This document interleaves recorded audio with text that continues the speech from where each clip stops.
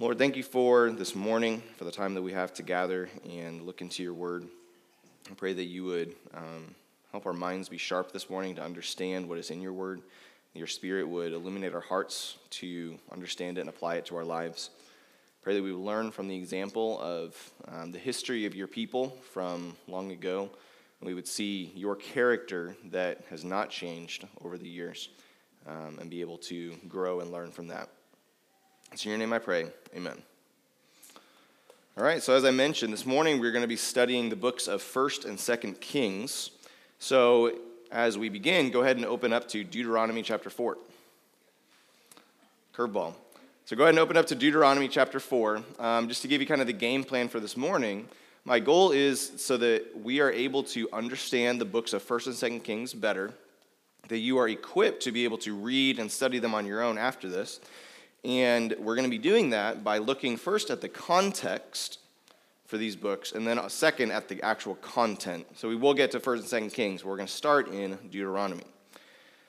So if you were in Deuteronomy 4, the background for this book, as we talked about, a month or two ago, is that Deuteronomy is an extended sermon by Moses to the nation of Israel just before they enter into the land of Canaan to begin their conquest. So this is at Mount Sinai, I think it's Mount Sinai, where Moses is kind of giving these final instructions to the nation of Israel and reminding them of all of the things that they have heard before, reminding them of the law that they were given.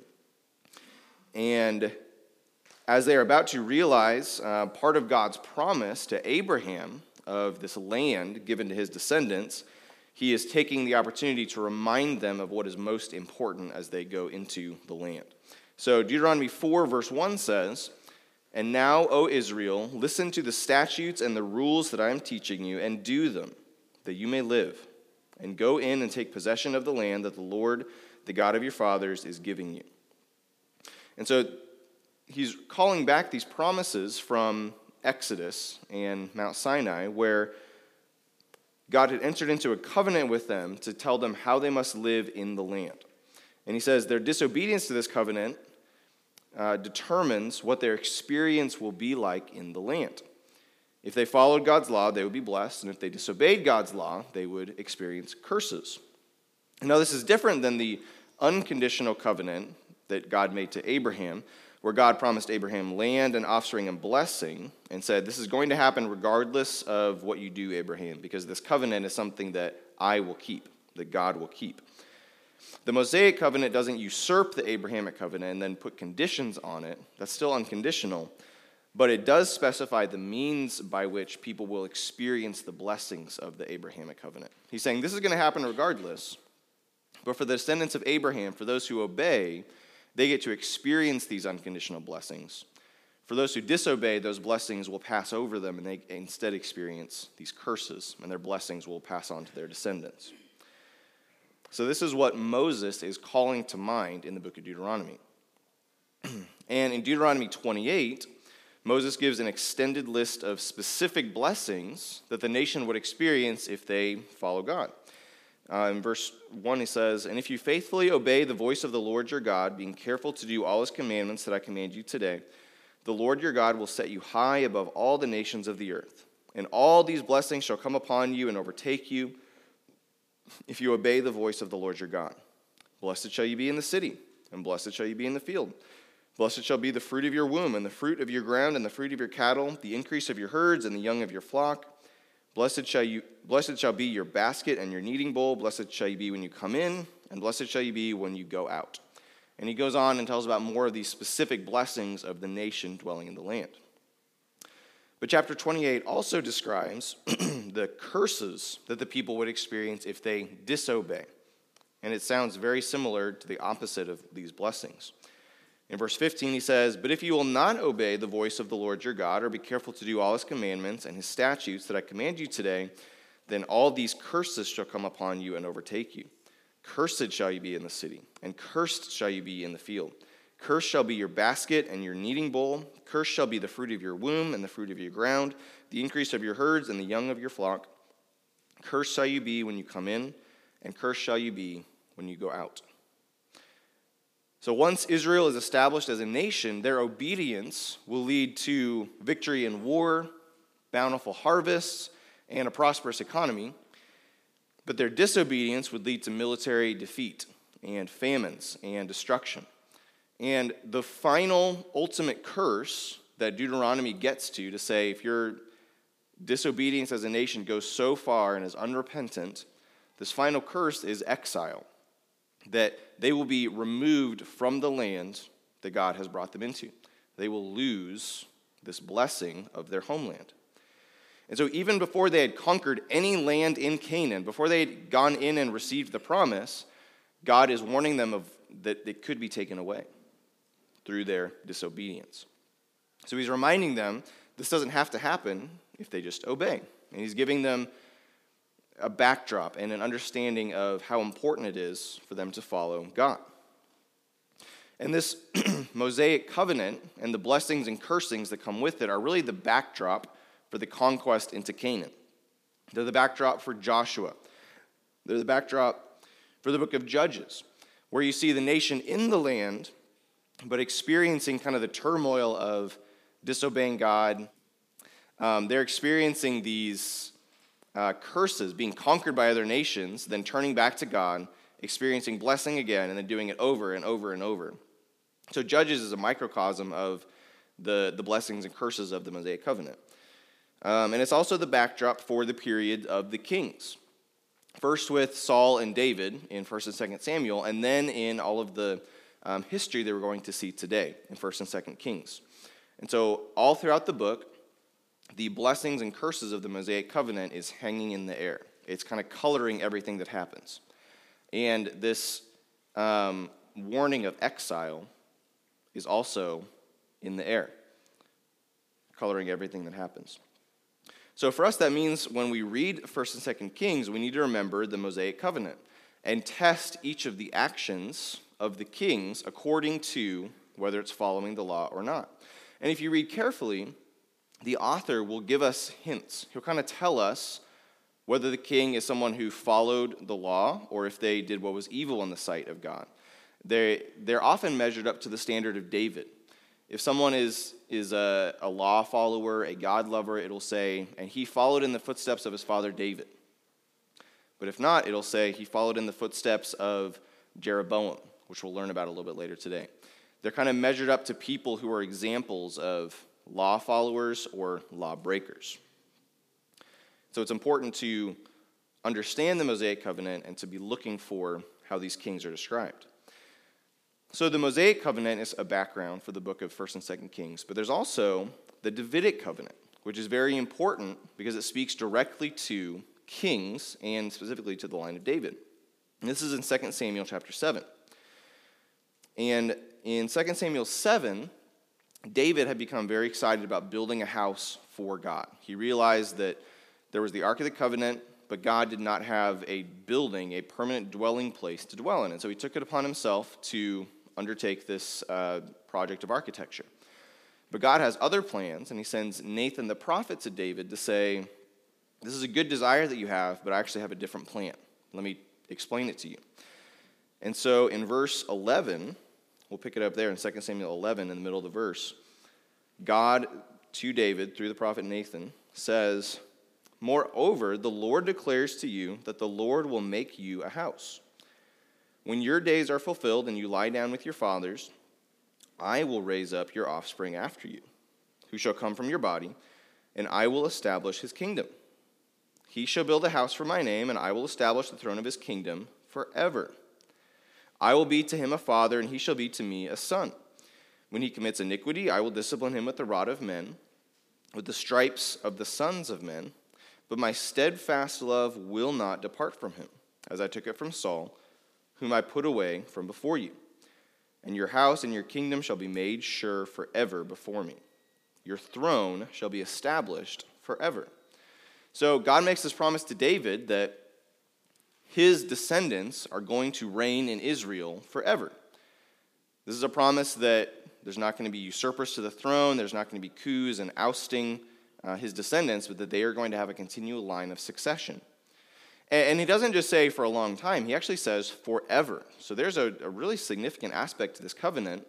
But at the same time where he says your descendants will reign forever, he also says for those descendants who disobey, they're going to be disciplined.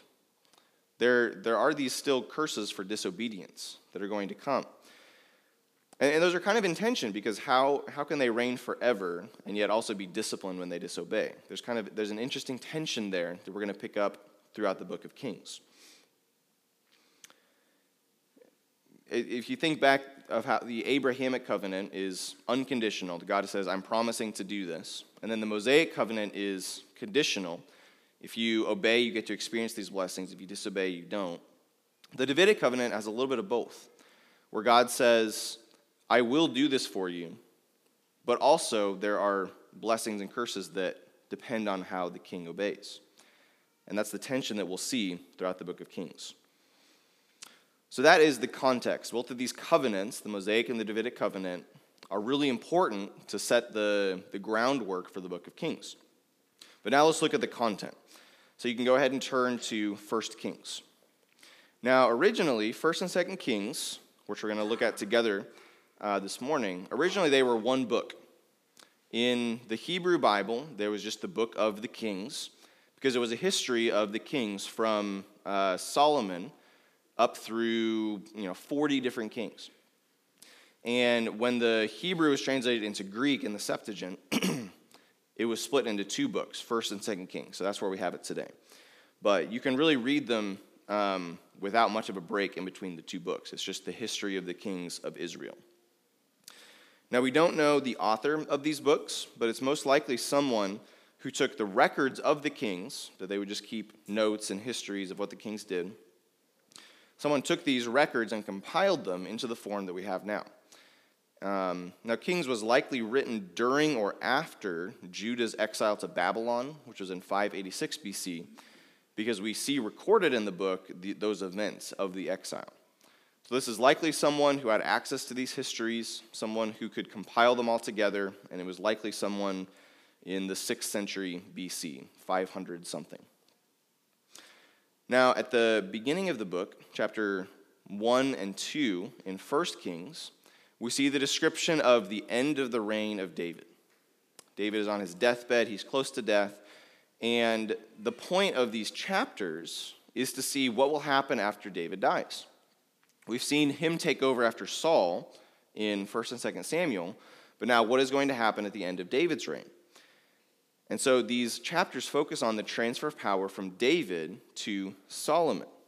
These events took place around 970 BC. And so from the beginning in 970 to the end in the exile, it covers about 400 years. And it's interesting as we begin to look at Solomon to see the amount that his reign took. He reigned for about 40 years, so 40 out of 400. And yet Solomon's reign actually gets about a quarter of the book of Kings put together. So the amount of material given to his reign is disproportionate to the amount of years that he reigned. What the author, I think, is saying is that Solomon is a really important king, so we need to pay attention to what is going on here. So at the beginning, as I said, the first two chapters are all about Solomon taking control of the kingdom. He is putting down other sons of David who are making these false claims to the throne. He is kind of exiling and putting away those people who oppose David, and he really grabs a stranglehold on the kingdom. And this is important because the author is trying to highlight Solomon as the first test case for the Davidic covenant. God has made this promise to David. He's saying, your descendants will reign forever, but I will discipline them when they disobey. So all eyes are on Solomon to see, okay, what is going to happen? How is he going to obey? What will happen in the kingdom? He gets off to a solid start. As I said, he gains very solid control of the kingdom. And we're very familiar with the story of God coming to him and offering him wisdom. But in that chapter, it's really interesting. In chapter 3, we kind of get a foreshadowing of his entire reign. So if you look in 1 Kings 3, I'm going to read several verses from this chapter. In verse 1 it says, Solomon made a marriage alliance with the Pharaoh, the king of Egypt. And then verse 3, Solomon loved the Lord, walking in the statutes of David his father, only he sacrificed and made offerings at the high places. And the king went to Gibeon to sacrifice there, for that was the great high place. Solomon used to offer 1,000 burnt offerings on that altar. At Gibeon, the Lord appeared to Solomon in a dream by night, and God said, "Ask what I shall give you." And Solomon responds, but in verse 9 he kind of gets to the heart of it, and he says, "Give your servant therefore an understanding mind to govern your people, that I may discern between good and evil. For who is able to govern this, your great people?" God responds to his response, and in verse 12 he kind of gives, okay, this is what I'm going to give you. He says, "Behold, I give you a wise and a discerning mind, so that none like you has been before you, and none like you shall arise after you. I give you also what you have not asked, both riches and honor, so that no other king shall compare with you all your days." And these verses in chapter 3 really describe Solomon's reign in a nutshell. He is going to be the wisest of all kings, the richest of all kings, one of the greatest kings in all of Israel, and yet he couldn't get over idolatry and the love of foreign women, and many foreign women. So he experiences many of these blessings in power, in wisdom, in possessions, in his reign, but he also disobeys God's commandment regarding marriage and idols. And so the story of Solomon starts well. We read several chapters about his abundant wealth, his success, and then he builds the temple that is foreshadowed in the Davidic covenant that David wanted to build. And this really brings Israel to one of their highest spiritual points.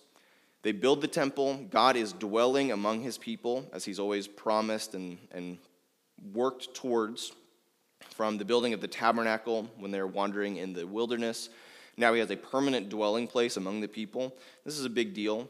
The people are in a good spiritual state. They are desiring to follow God and worship God. And Solomon is leading them to this point. And in chapter 8, there's an extended prayer by Solomon where he is essentially begging God to show mercy to his people, of this holy God dwelling in the midst of a sinful people. And Solomon is praying this prayer of benediction to say, "Have mercy on us, God," because he knows that they are sinful. So Israel is in a good spiritual state at this point. And after the dedication of the temple in chapter 9, after God has filled the temple, dwelled the temple, God appears to Solomon again. This is the second time after he has promised him wisdom in chapter 3. And in chapter 9, God reminds Solomon of the Davidic covenant that he had made with David. And he reminds him that he will receive these blessings if he continues to obey God, but that there's still this warning of curses. And the curses that he mentions, if Solomon disobeys, are very reminiscent of the Mosaic covenant. So he's even drawing this back to mind. We see how important these are to the context of 1st and 2nd Kings. And so up to this point, Solomon has a great reign. It's very affluent. He's experiencing the blessings of the Mosaic and the Davidic covenant. But then we get to chapter 11. And chapter 11 is really the story of the downfall of Solomon. And in the first 8 verses, we get a pretty good description. And it describes how Solomon loved women from Egypt and Moab and Ammon and Edom, Sidon. He loved a Hittite woman. These are all political alliances. He's aligning himself with Israel's enemies, the nations that Israel drove out of the land of Canaan. So he's making these political alliances that God has said you don't need to make, because if I'm on your side, you have as much political power as you need. So that's one thing that he's not trusting God. But he's also not monogamous. He's disobeying God's command for marriage, which his father has done, which many people in the nation of Israel have done. So he's not trusting God in the politics. He's not trusting God. He's not following God's command about marriage. And it's really just a microcosm of his desire for pleasure and sex. It says he has 700 wives and 300 concubines. It's kind of unfathomable to us. But he was so powerful that he just had whatever he wanted. And again, that's a lack of trust in God. And chapter 11 even comments to say that this is in direct disobedience to God's commands, and that Solomon's heart was turned away from God because of them. That's not just an inference that we can rightly make. It's actually there in the text for us. And it's interesting from this chapter, we see that the man who built God's temple also built a temple to the false god Molech, who was a god that required child sacrifice. So we really see the downfall of King Solomon. And so as a result, God appears to Solomon a third time in chapter 11. In verse 9 he says, "And the Lord was angry with Solomon because his heart had turned away from the Lord, the God of Israel, who had appeared to him twice, and had commanded him concerning this thing that he should not go after other gods.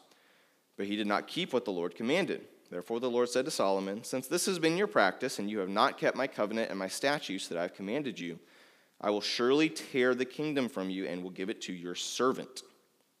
Yet for the sake of David your father, I will not do it in your days, but I will tear it out of the hand of your son. However, I will not tear away all the kingdom, but I will give one tribe to your son for the sake of David my servant and for the sake of Jerusalem that I have chosen." So when you read those verses, do you hear the language of the covenants? Where God is saying, look, you disobeyed, you did not follow me consistently, your sin was abundant, and as a result, the kingdom is going to be torn from you. That's a big deal. But even as he says this and says, hey, you're going to be held accountable for what you've done wrong, he also says, but I remember David, and I have made this promise that his descendants will reign forever. And because of that, even though you've sinned, I am going to keep one tribe in the family. And I am going to not even do this during your time, Solomon. I'm going to be gracious and do it after you. So you hear the language of the conditions of the covenant, but also God's promise that he is going to make this happen. He's going to have a descendant from the line of David on the throne forever. And we're going to continue to hear those themes echoed throughout the book of the Kings. So we see Solomon kind of held up to the test of these covenants, and all of the kings after him are going to be held to that same standard. And sadly, the kings and the rest of the book generally follow a downward trajectory. There are moments at their peaks, but the valleys are usually much larger, and the trajectory is generally downwards. We start with Rehoboam, who is Solomon's son, and at the beginning of his reign, after Solomon's death, Rehoboam is asked to lighten the load that Solomon had put on the people. Solomon was a great builder. He had accomplished much during his reign, but it came at the cost of the people. So they asked Rehoboam to lighten the load. And he listened to Solomon's counselors, and they gave him good advice. And then he listened to his friends, and they said, no, be worse. He said, yeah, I'm going to go with those guys. As a result, Jeroboam, that's always confused me because the names are so close. I've always had trouble remembering who was who. But Jeroboam, who is not the son of David, but is that servant God said he would give the kingdom to, Jeroboam uses this as an opportunity to seize power.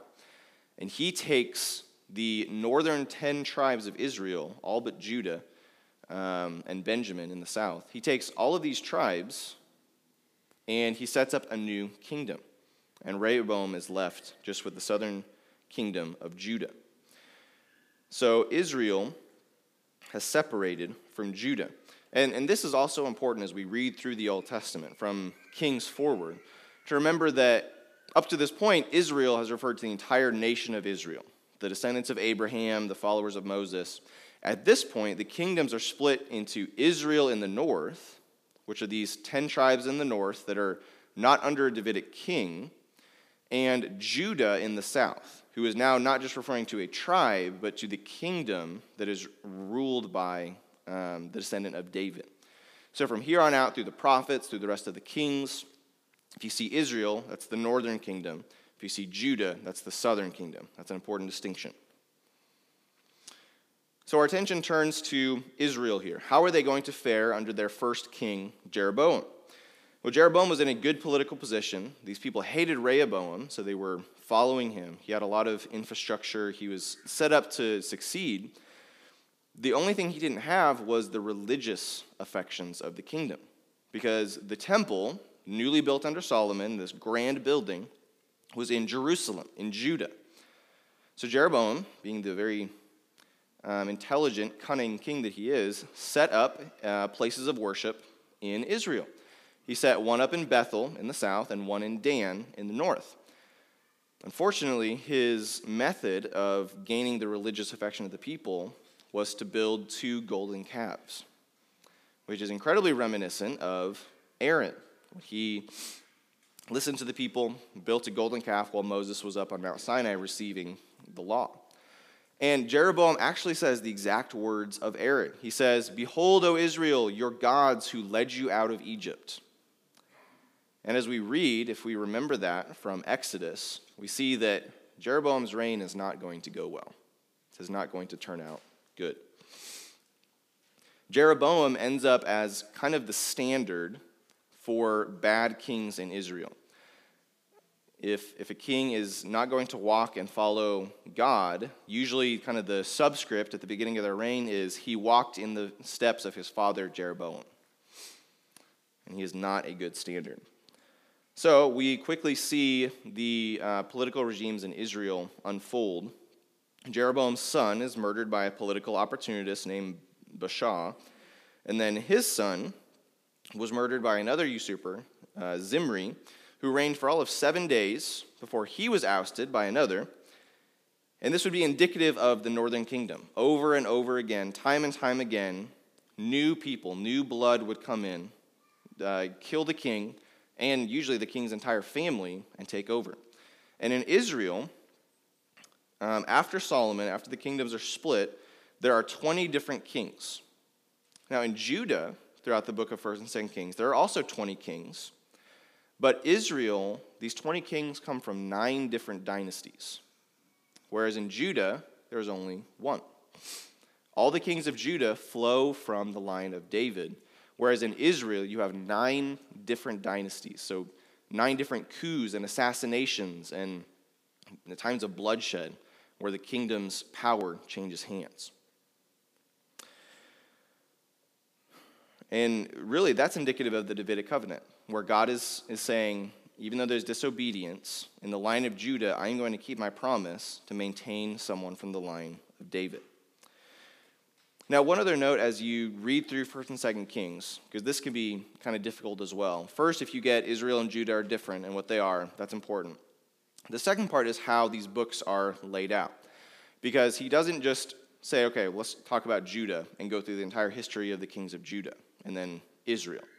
He'll start with one king in Israel and go through his entire reign. And then he'll come to, when that person dies, he'll go to Judah. And he'll come back over here. But it's not always a one-to-one where this person will reign to the same time and then you can kind of go down the history.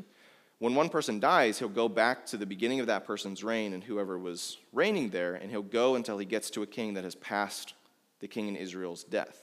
So sometimes you'll have one king in Israel, and then 3 in Judah, and then 1 in Israel, and 1 in Judah, and then 4 in Israel. So it's confusing unless you pay attention to where the king is reigning. And he'll normally say, in the whatever year of this king of Israel, this person started reigning in Judah. So for your timeline, it's important to say, okay, when was this person reigning? Which country is this? And they'll often be referenced in the stories where the king in Israel will play a part in the king of Judah in their life. A lot of Bibles have a timeline or some sort of way to fit all these together, and those are really helpful. But if you're just reading the text, it's important to pay attention to the timeline that is provided in the chapters, and also to make sure you know which country the king is reigning in. So that's just a tip to help your reading. But for the most part, in Israel at least, each different reign tells the same story, which is usually that disobedience leads to cursing. And as you read Israel and Judah, you also get the good kings in Judah that show that obedience leads to blessing.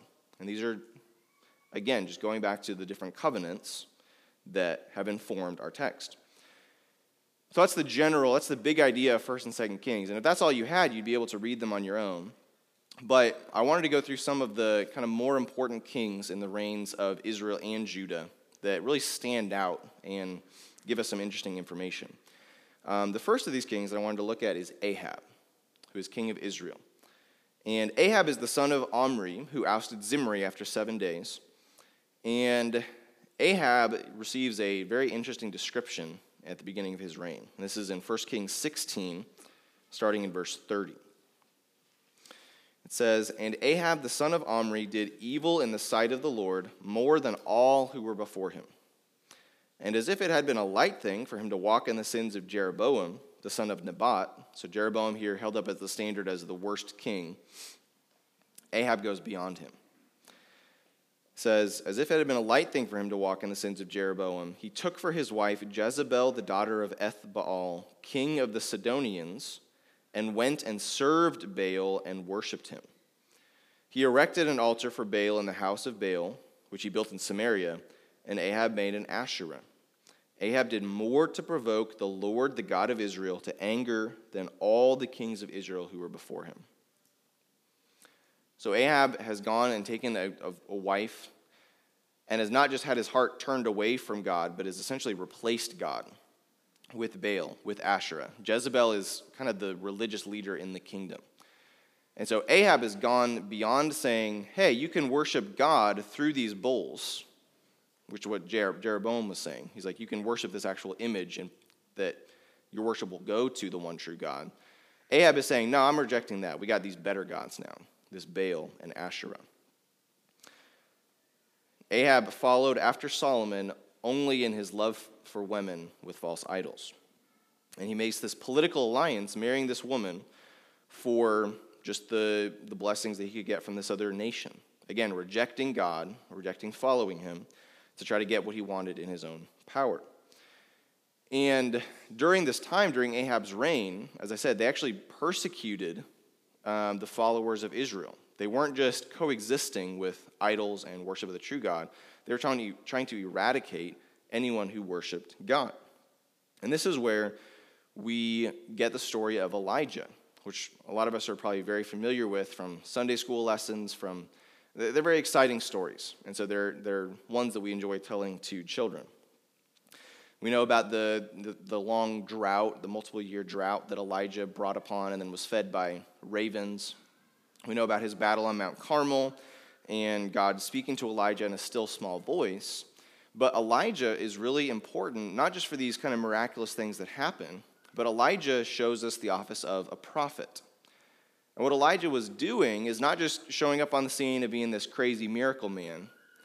What he's really doing is taking the law, taking God's word, and applying it to the nation. That was his main role, was to say, this is what you're doing, and this is what God said, and these are not in line with each other. So he's essentially a preacher. God used him to do many miraculous acts. Those are true. But his main role is that of someone who is pointing out God's word and proclaiming God's word. And this is true of other prophets in Scripture as well. And that's another important thing to remember about this history of the kings, is that this time period is the context for a lot of the ministries of the prophets. For Isaiah, for Micah, Hosea. A lot of these prophets of Scripture that we have the writings recorded of took place during the reigns of several of these kings. They're contemporaries. And again, they're not just these men who got these crazy prophecies and revelations. Sometimes they have these revelations of the future, but their main role was to hold Israel's feet to the fire of the Word of God and calling them to repentance. And so as you read the prophets, you can often gain a lot of information by reading the historical context in the book of Kings. When you read Isaiah, go back and read about the reigns of Uzziah and Hezekiah. When you read Hosea, go back and read about the reign of Jeroboam II in Israel. Or when you read Jeremiah, read about the reign of Zedekiah and the exile to Jerusalem. And you won't be able to go through, or we won't be able to go through every prophet and where they fit in with the kings this morning. But as we go through the prophets in Sunday school in the coming weeks, they will have this historical context in the book of Kings. And so it's important to remember that they don't happen kind of apart from each other, but it's really kind of at the same time. Now, the other really interesting aspect of Ahab's reign is that at the very end of it, he actually comes to repentance, which is kind of unbelievable from what we know about Ahab. But in 1 Kings 21, that's what we find. Elijah condemns him for his idolatry, and Ahab is really cut to the quick. He repents from his sin, and God relents from the coming judgment in accordance with the Davidic covenant. So we see here both the covenants at work. God is again honoring his promise, but we also see that no person is beyond repentance. Even wicked kings like Ahab can turn and follow God. So that's Ahab. But now we're going to move to 2 Kings, and here we meet Jehu. In 2 Kings 9, Jehu is raised up by God to bring judgment on the sinful nation of Israel. After a period of really awful rulers and a really poor state spiritually in Israel, God raises up Jehu to execute judgment. And Jehu kills the king of Israel, who is the last king from the line of Ahab. And Jehu also kills the king of Judah. And he kills all of the family of Ahab who is still alive. And he kills all the prophets of Baal. Jehu, this is one of the bloodiest parts of the Bible. As I remember Carrie teaching through Leviticus is very bloody, but I almost wonder if this section might be bloodier. There's an incredible amount of killing. And God had raised him up to eradicate sin and to bring punishment on the nation of Israel, but he goes beyond that.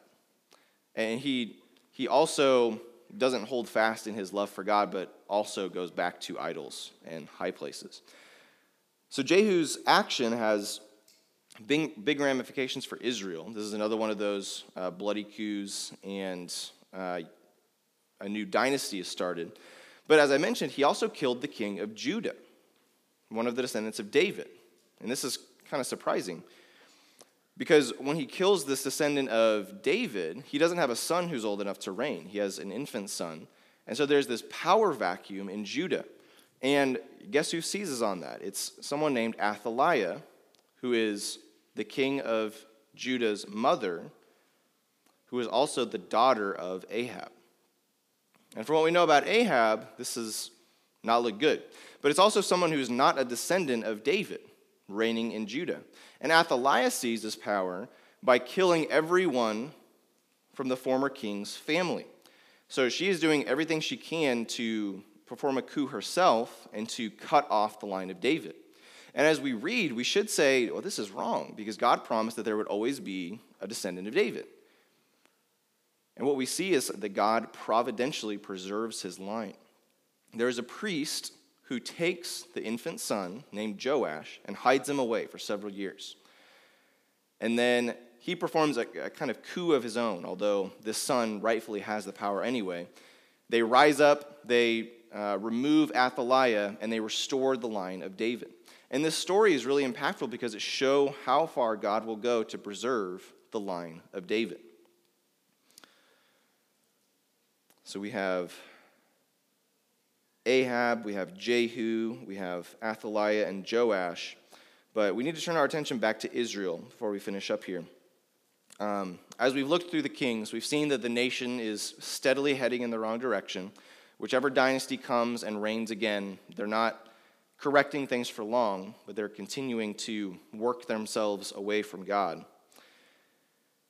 And by the time we get to 2 Kings 17, we see that the nation of Assyria has come in and is oppressing Israel. And this chapter records that Assyria doesn't just oppress them, but even takes them into exile, just as God had promised in Deuteronomy. And this chapter is really interesting because it records the event happening. It tells you that this is a real historical event, but then it goes into a lot of commentary on why it happened. And it walks through everything we've seen here, that the nation is sent to exile because of their idolatry, their disobedience, because they did not follow God. And it sounds incredibly like Deuteronomy chapter 28. The only difference is Deuteronomy said, these things will happen to you if you disobey. Whereas 2 Kings 17 says, these things happened to them because they disobeyed. So we see that the nation of Israel is not paying attention to the law of God, but the author is. And as we read through it, we need to see all of these events happening in light of this Mosaic covenant. Now, this exile to Israel occurred in 722 BC, which is less than 300 years from the reign of David. Just a couple hundred years after David, this pinnacle of Israel, and Solomon, this wise king, the northern tribes of Israel are no more. They're gone. And we're left with only Judah. But right as all these events are happening, at the same time, the king in Judah is named Hezekiah. And Assyria comes and oppresses him as well. But instead of responding in fear or responding in trusting in other alliances, Hezekiah's response is to trust in God.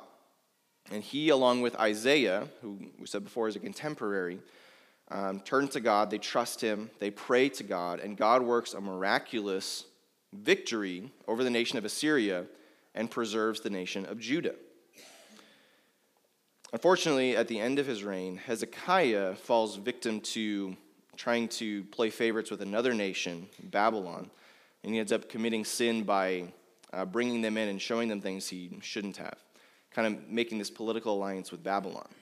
And that's foreshadowing with what's going to happen with the nation of Judah, who will eventually be exiled in Babylon. So they avoided one nation taking them over, but ultimately they wouldn't be able to avoid exile. Now, there's one last king that I wanted to mention before we get to the end, and that is King Josiah. Because during Josiah's reign, he was a king who followed God. He removed idols. He did all that he could to bring about spiritual revival in Israel. But there's a really important element that happens during his reign, and that is that he's having the priests clean up the temple. And as they're doing this, as they're going through the different rooms of the temple, they find this book. And what is this book? It's the book of the law, which tells you that they had lost the book of the law. They had lost the Pentateuch. They had lost Moses' words in Deuteronomy. And they bring it to Josiah and they say, we have a problem. Because even in Judah, this line of David, they haven't had the word of God. And as they read it, Josiah weeps. He tears his robes. And it even tells us about that they observed the Passover for the first time since the Judges. Even through David, through Solomon, through Hezekiah, all of these good kings, you see how far they had fallen away from the law. And there's a lesson in there that we won't get into about how easy it is to lose the word of God if we do not actively pursue it and actively keep it as the authority in our life. But that's a sermon, not a Sunday school. At the end of the book of 2 Kings, we see the end of Judah, and they are exiled into Babylon. Even the line of David has gone so far that they are experiencing the curses of the Mosaic covenant. But the last thing that we see in 2 Kings is the king of Judah, who has been taken into prison in Babylon.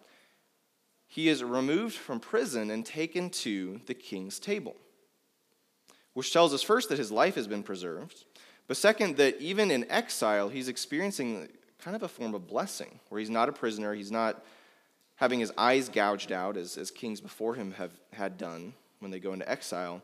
And this last note in 2 Kings is a final reminder of the Davidic covenant, where God has said, I will preserve this line. I will not let this line die out.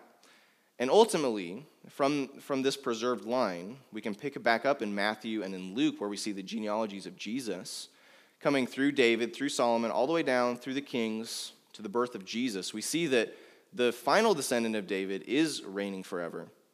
And all throughout the book of Kings, we see God's fingerprints preserving this line. But we also see all of the results of their disobedience. And so as we wrap up the book of Kings, the 1st and 2nd Kings, the question that we've been asking in a lot of our Sunday schools is, what would we miss if we didn't have this book in our Bible? What would be missing from Scripture and our knowledge of God? And I think the biggest thing we would miss is God's incredible display of faithfulness over 400 years. That's taking us back to the Protestant Reformation. That over this massive period of time, that for us is kind of too big to get our minds around, God has shown his faithfulness to his people. And we'd miss his commitment to Scripture, to the Mosaic covenant, to the Davidic covenant. We'd miss his preservation that he's going to accomplish his plan regardless of what happens in the world. And we would also miss the warning of what happens to people who turn away from God and are not committed to his word. So there's a lot we'd miss about God, a lot we would miss about our world. And so I'm grateful that we have the books of 1st and 2nd Kings. So I'm going to go ahead and wrap up and pray, and then we'll go to the sermon. Lord, thank you for this morning and for the books of 1st and 2nd Kings. I praise you for all of the work that you have done in history through Solomon and Hezekiah and Josiah and all these men that you raised up as kings. And I praise you that you are the same God of faithfulness and commitment to your word now that you were then. I pray that you would give us hearts that follow you, that desire you, that you would expose idols in our lives in ways that we are disobeying, and that you would bring us back to a wholehearted pursuit of your will. It's in all these things, in your name I pray. Amen.